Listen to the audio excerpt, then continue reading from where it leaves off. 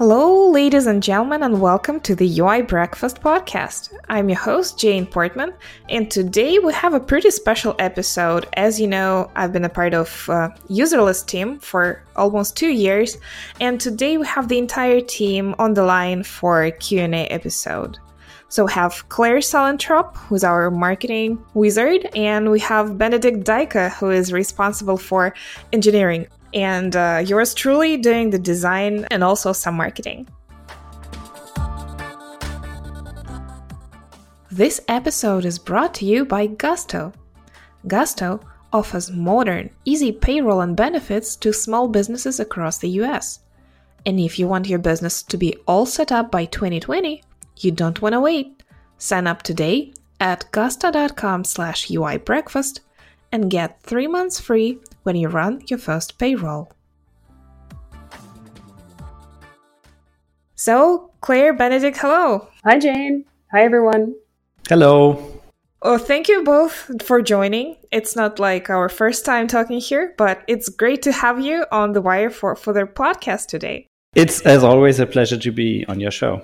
Yes, for the starters, I would love to mention that both Claire and Benedict have been here, so we're going to link to the corresponding episodes in the show notes. Userlist launched about a month ago, August 6th, and Benedict, how did the launch go? What's your impression of how we did it? My impression is we did really well, at least judging from previous experiences launching products. This one went really, really well. We made product number one on Product Hunt, product of the day on Product Hunt that day, which is super exciting. I did not expect that. And we got a lot of very positive feedback throughout all the channels, like on Product Hunt and Twitter and through communities. And it was really exciting. Signups wise, we didn't expect much, so it was okay. I think we got a handful of new customers, or at least new trials. I think none of the customers from the first day actually converted, but I think that's not really a problem because people that signed up in the days after were much more qualified, I think, and some of those already converted. So I'm pretty happy with the launch. Claire, would you mind sharing how did we plan for the launch? So we have a blog post up on our blog, but would you mind giving us an overview of the strategy? Because we had some brain power behind that and we had some thinking what exactly we should launch actually on that day.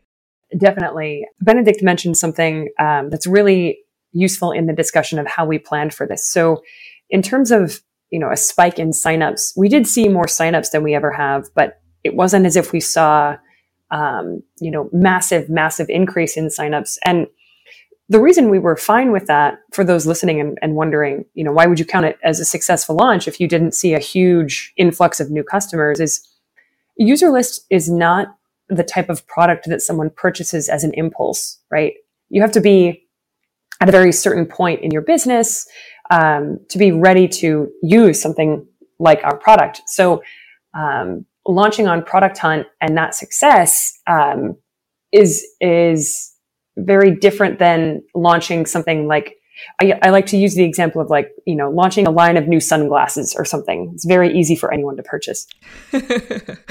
So with that in mind, the way that we started planning the launch was by deciding what is the end goal here, and we had kind of two audiences, so to speak, who we saw as achieving different goals, or we had audiences that we wanted them to do two different things. So there were people who already knew about Userlist.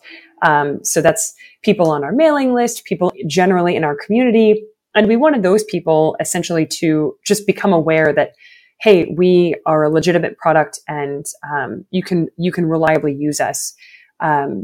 And then then the other goal was driving new traffic or making new people aware of us in a way that they hadn't been before. So this might be, contacts of people in our existing community, people who hang out on Product Hunt, and so on and so forth. And again, we didn't expect that massive numbers of those people would become new customers right away, but we at least wanted them to find out about us so they could become aware of the tool, keep it in mind until it's time for them to sign up for something like us, maybe join our mailing list, sign up for a trial just to understand what we're about. So with those two goals in mind, we then could start thinking through, all right, what are the channels and platforms at our disposal that we can use to accomplish these goals? And so I brought this document that I've used and has been updated time and again, that I typically employ when it's time to plan the launch of a product or a new feature or something significant. And essentially, that document is split into two categories: channels that we can completely control, and then channels where we need other people's trust and credibility and support in order to be successful in those channels. So channels owned by us are things like sending an email to our existing list of marketing subscribers or our existing customers, creating a blog post, which we did, posting on our own social media platforms, and so on and so forth. And then the channels where we need to earn others' trust and credibility would be things like, Product Hunt we chose as our main platform. But if it's relevant, that document also includes things like niche Facebook groups and Slack channels and other communities relevant to your audience. It is useful to, I think it's important to note that a successful launch doesn't have to be massive. So Jane and Benedict, as I'm sure you'll remember, we actually removed quite a couple of the options within the possible earned channels we could have spent time in, right? We kind of boiled it down to, where do people most likely to use UserList hang out? And where can we make the greatest impact without just overwhelming ourselves on the day of launch? So that's what led us to choose Product Hunt. It's what led us to also ignore things like, LinkedIn. I think, Benedict, I think you made one LinkedIn post that then I reshared or something, but primarily our users don't hang out there. And so our strategy came down to where does our audience already spend their time? And then how do we make a big impact there?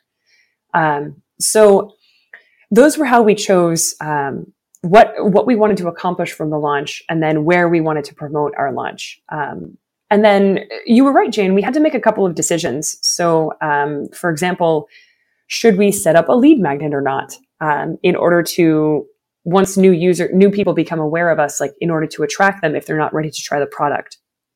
Ultimately, we decided against launching any kind of lead magnet, because we felt that we felt that it would be a little bit confusing between promoting the lead magnet and promoting the fact that our product itself was live.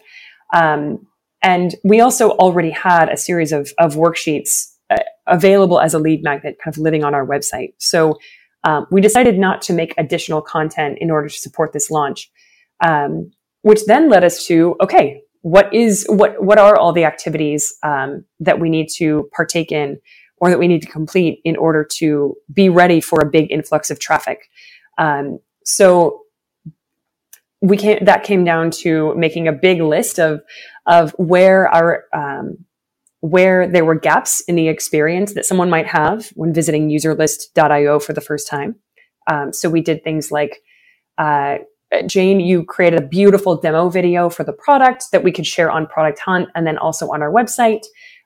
We reviewed our pricing to make sure we were happy with its structure before driving a bunch of traffic. We created a personal welcome video for new users who wanted to sign up for a trial. We wrote the blog post describing our launch strategy. Essentially, and I'm sure, Jane, you'll link to that launch strategy post within the show notes. But we made a big to-do list, basically, right? And then we divided and conquered, and we set a date by which we thought we could complete all of those items, as well as a series of tasks on the day of the launch, right? So go live on Product Hunt, publish our announcement blog post, tweet the announcement, and so on and so forth. I'm staying relatively high level because we did go into such great detail in our post. But what I'm really proud of about that launch is how much care we took at every single step.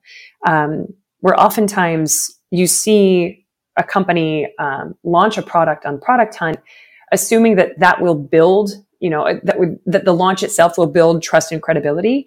And I think what worked so well for us, and the reason that our launch was so successful, was that we have already spent 2 years building credibility ahead of time, and putting so much of ourselves out there. And I think that level of transparency was what made so many people so willing to support us on launch day and get us to that number one spot, which, to the point you made, Benedict, is also the most successful product launch I've ever been a part of as well. I've launched a couple of items on Product Hunt before, and they've done nicely, but I've never launched something that stayed at the number one spot, and was the featured product of the day all day long. That was really exciting.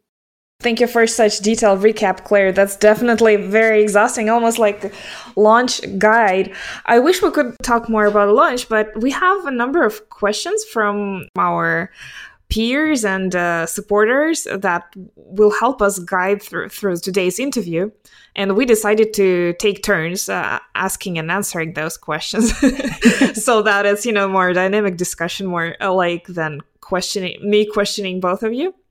And so, Benedict, would you like to take over the mic now with our first question? Absolutely. So the first question is from Azar from UserPilot. And he's basically asking about the backstory, like how did UserList come to life? Why did we decide to build a product like this? And why did we think that now is a good time to do this? And Jane, as you basically spearheaded the idea of doing this, why don't you answer it? Thank you, Benedict. UserList was started about 2 years ago in the fall of 2017 that we got together. And originally, it was actually addressing a pain that I had with my previous SaaS product called Tiny Reminder.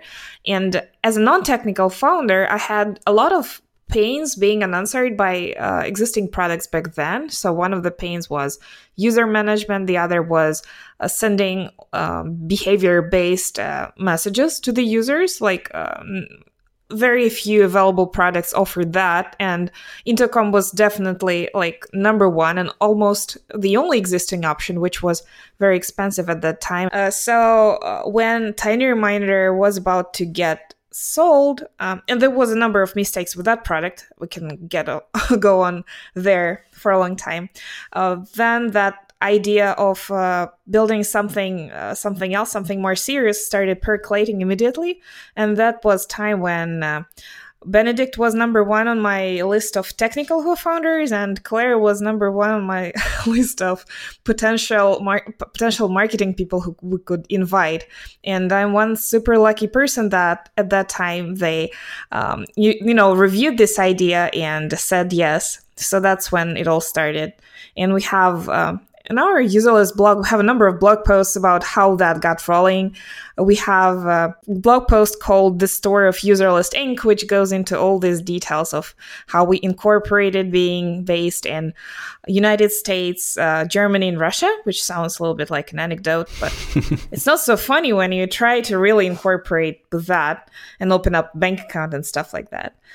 So that's where we are today, a very international team of 3 co-founders. And what we share is our vision for this product, which is a high-quality, pragmatic piece of software, which is not enterprisey. So it can fit early-stage founders. It can fit middle-sized SaaS businesses who are, watching their budget, and they would love to do something on their own without having to hire an entire marketing team. Because any business would need customer messaging, but not every business can afford a marketing team write it for them. So our mission there is to provide a quality tool, provide resources, and I'm really, really happy about the kind of product quality that we can achieve together, with Benedict being such a great engineering mind and Claire providing us such great marketing advice. So thank you so much for being out there and joining me in that mission 2 years ago. Thanks for bringing us along. Thanks for inviting us, I guess. I think it would make sense, like Benedict and Claire, would you mind sharing why you actually said yes that while ago? Sure. Claire, why don't you go first? Oh, okay. What I found really appealing, I should back up. I received this outreach from you, Jane, and was very excited to have been invited. And what primarily had me so excited was that I had a sense that as people, we had a shared vision for what we wanted a company to look like. So initially, my interest came less from seeing the product as this particular crazy innovation, and more from the fact that you, and then Benedict, once I met you, that you both were people who had a similar, we wanted to take the overall project in a similar direction. So it was more about what can the three of us, what kind of business and lifestyle can the three of us build together, rather than, wow, this it wasn't as if we were trying to create demand for a product that had no category, right? Customer messaging tools exist. There are many of them on the market. And so what really appealed to me and got me excited to collaborate with the two of you is that when we first started having conversations about, starting Userlist together, we talked a lot about what would you like this business to look like 5, 10, 15 years from now? And what do you want the day-to-day of working on it to look like? And we had so many good conversations about the style of running a company that I felt really aligned with the two of you on that, which I believe I would argue is much harder to find than a cool idea. Ideas are, to use a silly phrase, but ideas are a bit of a dime a dozen. Like anyone can have an interesting idea. And so it was really more you as people that made me super excited to jump on board, because I figured even if we had to update, change our idea as we go, or even if the product itself evolves over time, which they all do, the teammates I was on board with, we had a really good chemistry that I trusted in. Thanks so much, Claire. Actually, we do have company values and published on the website, and team first is one of the values up there, because just as you mentioned, we can be fascinated with the vision, but that comes and goes, and the team kind of remains. So people always come first before the product, even though there are many more variables. What about you, Benedict? It was easy to convince me to join because I enjoyed working with you on Tiny Reminder. And I was basically in the first row when you had this trouble looking at finding a tool that does this job. So, it was an easy choice to decide to just build that tool. And it was an interesting challenge from the technical side. And as Claire mentioned, I really enjoyed that we are sharing the same vision for the company we want to build. And in the end, that just made me excited and wanted me to be part of it. Yeah, and if only we knew it's not going to be that fast. I think our original vanity plan was to get up to speed in half a year and 5K MRR, something along those lines. And this was definitely not so. We are still not there. It's 2 years, but it's been a great journey nonetheless. Yeah, and I think what's also important to mention there is that I think we were all on the same page in terms of we want to do this on the side and not make this a full-time commitment for all of us and basically burning through our bank accounts to make this work. And I think, initially I thought it would be quicker, but then again, balancing all of it, it just took some time. Yeah, and mostly it has to do with a lot of decisions. Making it on the side sounds bad, but in fact, it means that we can take wiser decisions and a long-term game as opposed to the necessity to grow because we depleted our bank accounts and we have to rush and get crazy in terms of customer acquisition, right? Yeah. One question that always comes to mind, and especially with the launch, that we've got a lot of investors reaching out to us and asking about opportunities. So, Benedict, please share our collective view on why we're not taking investment. Yeah, I think we discussed it a couple of times, especially in the light of doing this on the side and then basically thinking, maybe we should do this full time and have more time to be able to ship it quicker. So the topic came up a couple of times, and I'm pretty sure it will in the future. And I remember this one time where we actually made a list of pros and cons about taking on outside investment. And if I remember correctly, it had more pros than cons, but none of us felt comfortable of taking on outside investment, mostly because like they implied pressure. And I think that was one of the reasons why we then decided to not pursue this direction of finding someone who would invest in our company. Especially like for me personally, one of the reasons why I didn't really like the idea was that I had no idea what to do with that money, other than like paying ourselves. I wouldn't have done. I think I struggled finding a good reason to take the money and then spend it on something because I wouldn't know on what to spend it. Like, would I do anything different with more money in the bank? Probably not. So that made it, at least for me, kind of easy to go without outside investment. Benedict, would you like to take up the next question? Sure. This one is from Tristan of Holding Bay. And he's asking, how long did it take us to practice a good telling of our story? Well, I can jump in on that one. I think the shorter answer to that question is telling your story is an ongoing, ever-changing process. And the reason for that is where your product and company are change, of course, over time. And so the story needs to adapt to that. Additionally, the market is always changing, right? So there's new competition. The types of customers you might want to go after could change over time. And so the story you tell to correctly position yourself to the people you want to find your product desirable is constantly being updated. When we started out, Jane, what were we describing the product as? Behavior-based email? Lightweight behavior-based email automation for SaaS. Right. Post sign up. It was horrible. Post sign up never worked. Post sign up was so ineffective. Even though the product is specifically designed to send messages, send communications to users of your SaaS tool, we kept getting compared to marketing automation tools. So in other words, tools that are meant to send messages to people who may or may not be using your product yet, or a marketing automation tool isn't even necessary. What's the word I'm looking for? A marketing automation tool can be used in many types of businesses. It's not SaaS specific. So we were being compared to these products that really we weren't on it. We didn't have near as robust of a feature set because we didn't need that feature set. We needed something else. And so it was a couple of months ago that someone in my universe, April Dunford, who's got a long career in SaaS, launched her book called Obviously Awesome.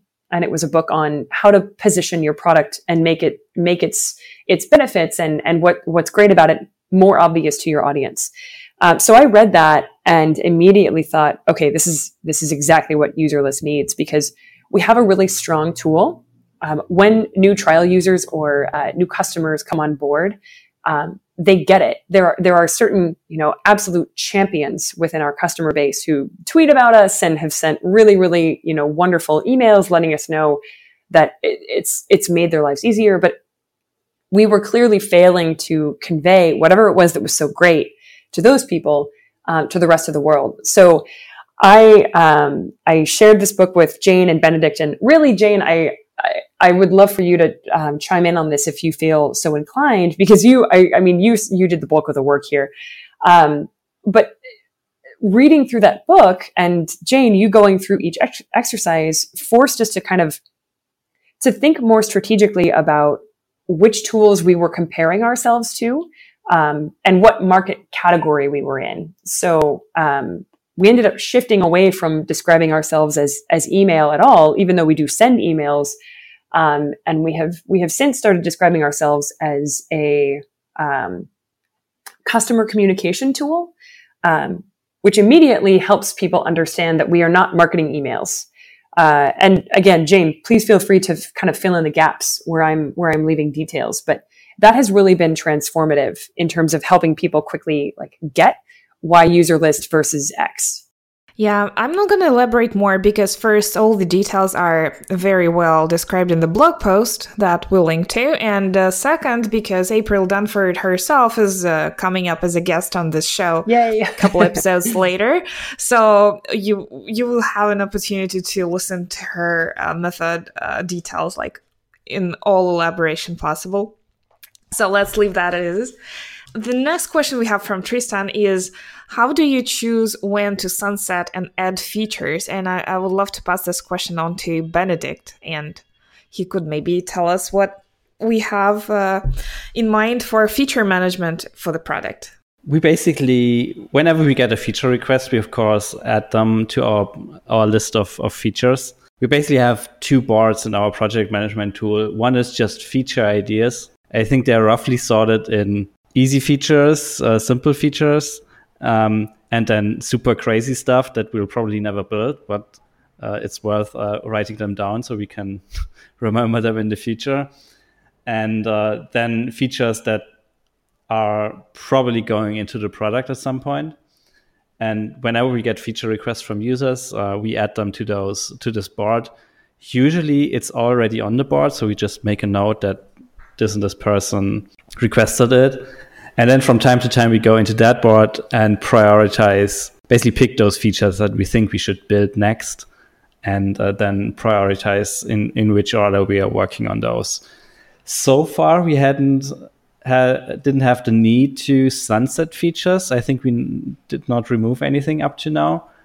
But I think eventually this will happen. Not sure how we will decide when to do it and what to do there in the future. I'm not sure if it's entirely clear. So one board is for feature ideas sorted into different categories. And once the most realistic ones get carried over to the second Kanban board, basically planned, doing, done, etc., more of an actual development board. Yeah, this one is the crazy ideas board, more or less, and the other one is the actually working on stuff board. I think at some point we started splitting the two because like having it all in one was just too overwhelming. There was just too much going on in that board, and like product development felt a bit intimidating with the ever-growing list of feature ideas. So we decided to split those and then just like don't even try to flesh out the ideas in detail, but just like record a rough idea of what this could be and only flesh it out into more details once we get it into development. Yeah, and when we prioritize the features, we think about so when the product wasn't completely ready, it would be like, is this a feature showstopper for our existing customers, or can they exist without it? So that was like a filter for a while. And now as we're feature ready for anything we built, we opt out for the simplest execution, and then we just watch and see how it works and what kind of feedback we get. So far, that kind of gained complexity has been working out well for us. Yeah, so far it worked very well. And our competitive advantage is keeping things simple. So we're quite strict about all of that, about bringing on new stuff. Yes. Tristan's last question was, with a focus on onboarding, like as a product, do you have to pay more time and attention to your own onboarding, or does that become the easy part, so to speak? Oh my God. No, for a product like ours, onboarding is it's even harder than for a lot of our clients, I think, because we've settled on a very challenging journey. Userlist being a business essential tool, getting up to speed with that requires multiple activities. Well, we do have, of course, a pretty fast segment integration, but yet, even with that, people have to come in, get the user data flowing in. They have to think through their strategy, decide what to track, decide how to onboard the users, and that's never easy. So we have been working for almost a year on creating different materials to facilitate and educate and help. So we have worksheets, and Claire has put together great templates for campaigns, and we have help on all stages of that. But there is definitely the classic 5 steps to your aha moment. We don't have that, or our steps are like 3 months long. So we're still struggling how to figure that one out. However, we do dog food a lot. So we do have an onboarding sequence in the user list, which is behavior based, and it filters out unnecessary messages. So we're hoping that our sleek and short yet very informative onboarding helps somehow. But the typical observation is that it's a lot about inspiration rather than lack of education. Therefore, we strive to inspire more than we strive to educate. So education is kind of in the second line. And you can take a horse to water, but you can't really make them drink as much as we would love to. We have definitely learned that. So, and we could probably talk for another 2 hours how we are struggling with that, as like any other SaaS business. The next question is more around, well, actually, it does continue in terms of prioritizing feature choices, but the next one is more around feedback. So let's see. So maybe Benedict can chime in with this one. How are we managing product feedback from customers, from potential customers, and even from people who have churned? So the real question here is, are there any processes we use, or do you have thoughts around the best way to do that, Benedict? So we collect feedback, of course, like when it comes up in customer support. As I mentioned earlier, we record like feature requests in our product board, or in our feature ideas board, to be precise. And we also ask people when they cancel if it was because of a missing feature, and then hopefully they tell us what that feature is.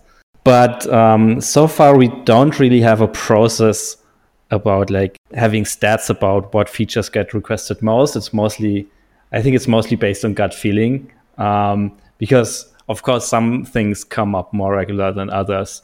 And the more often you hear it, the more obvious it becomes that we should probably focus on that part next. Jane, anything else you want to add there?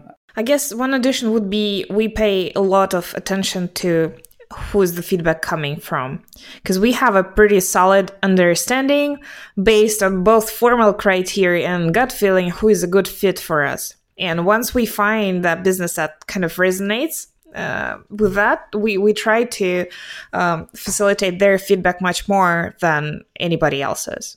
Claire, the next question is probably good for you.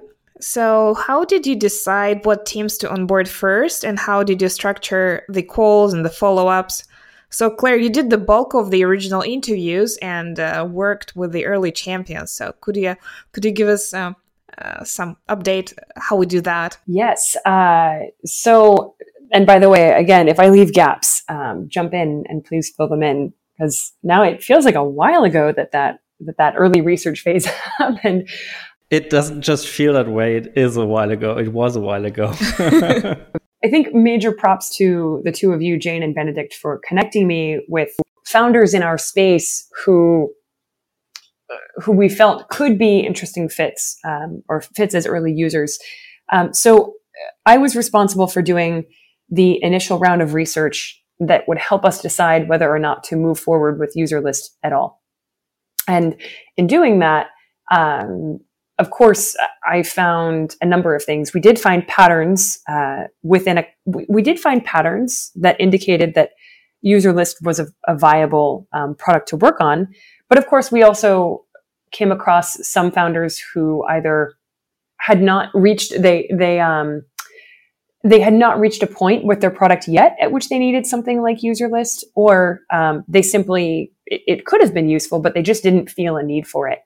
What we did find was that in most cases, I'm trying to think back to those early users. In most cases, the users we onboarded first who got the greatest amount of value were definitely not brand new founders. They weren't working on their first ever product.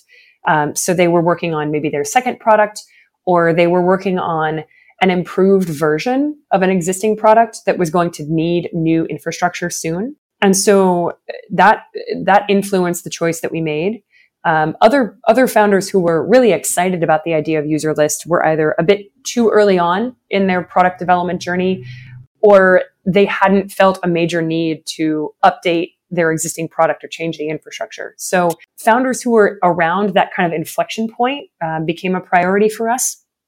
And then in terms of how we decided to onboard those teams, unsurprisingly, it was a very high touch process because,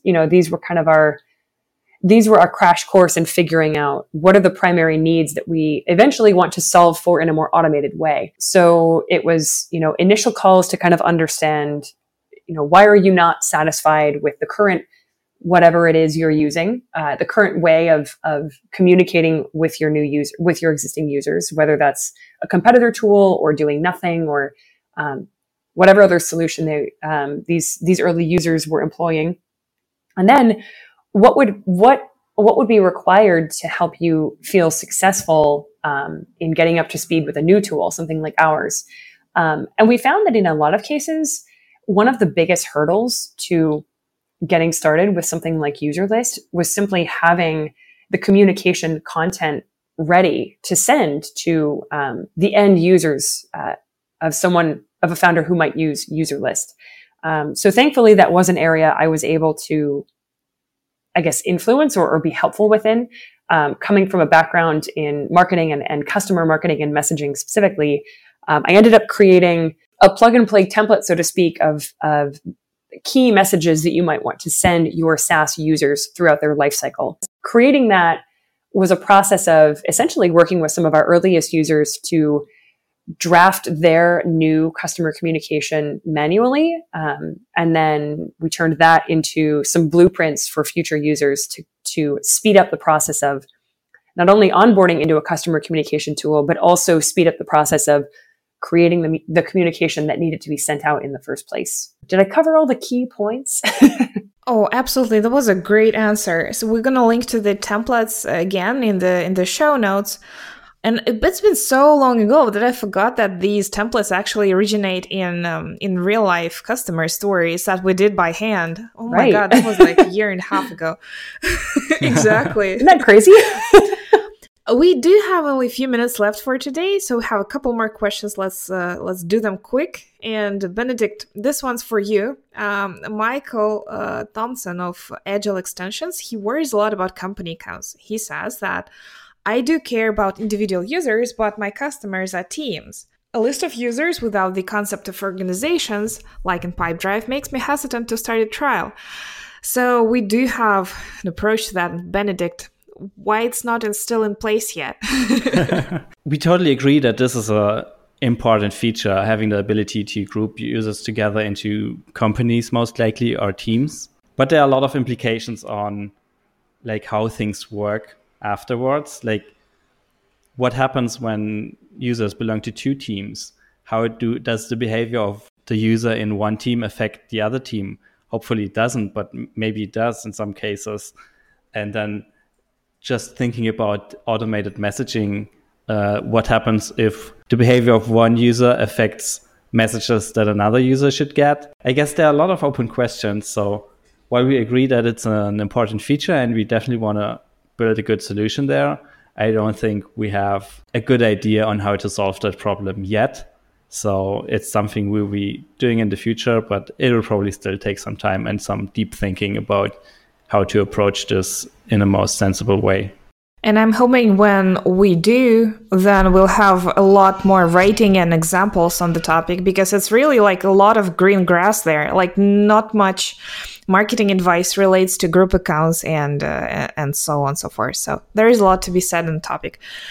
I could probably point everyone to the episode with the founder of Sherlock about understanding account level activity. So in case you want to explore more on that, welcome to give it a listen. The last question is by Jean-Michel of Capian. It's a long one. I try to paraphrase it. So I think he's basically asking about how do we increase the chance that people reply to requests for feedback on our mailing list when we ask them, hey, how do you approach this or that? He says from his past experience, whenever he asks for feedback, he doesn't get a lot of replies. Even sending out manual emails, like not automated emails, usually doesn't get any responses. Jane, do you have a good tip for him? We've been practicing very genuine communication with our mailing list. from the very beginning. And I think that's been our strong point, sharing honest updates. And yet we don't have a recipe, and some of the updates will yield a lot of results, while some of them won't. And it mostly, I guess, depends on the level of the pain or the problem that we're talking about. So that is basically the kind of key for their engagement. However, the classic things you can do is to say hit reply and let us know. It's still better than none in the end of the email. Basically, keeping the list warm is already half of the success, because people are used to what you're sending, and that has much better chances of being responded to, as opposed to sending them something once every 6 months and hoping that they will respond. A tiny addition to best practices. You made a comment about how helpful it can be to include a call to action hit reply and let us know when you're seeking feedback from customers. And while that might sound a bit, silly or foundational to some people, it is surprisingly common that we overcomplicate what we're asking our users or our customers to do. So recently I was working with a client who was actually it was exactly this. He was requesting feedback from a segment of his list. And he had sent out an email requesting feedback, got very few responses. And he was like, do you have any tips on this? He's this very smart person. And so I took a look at his email, and it was friendly. It explained why he was asking for feedback, but the call to action was super unclear. He used something it was friendly, but very convoluted. Something like, any thoughts on this? Or just, it didn't make it clear what the user was supposed to do. And so I said to him, as goofy as this sounds, follow up with your users and make it very dead simple. Use a sentence like, if you feel X way, or if you're open to giving feedback, hit reply with a quick sentence.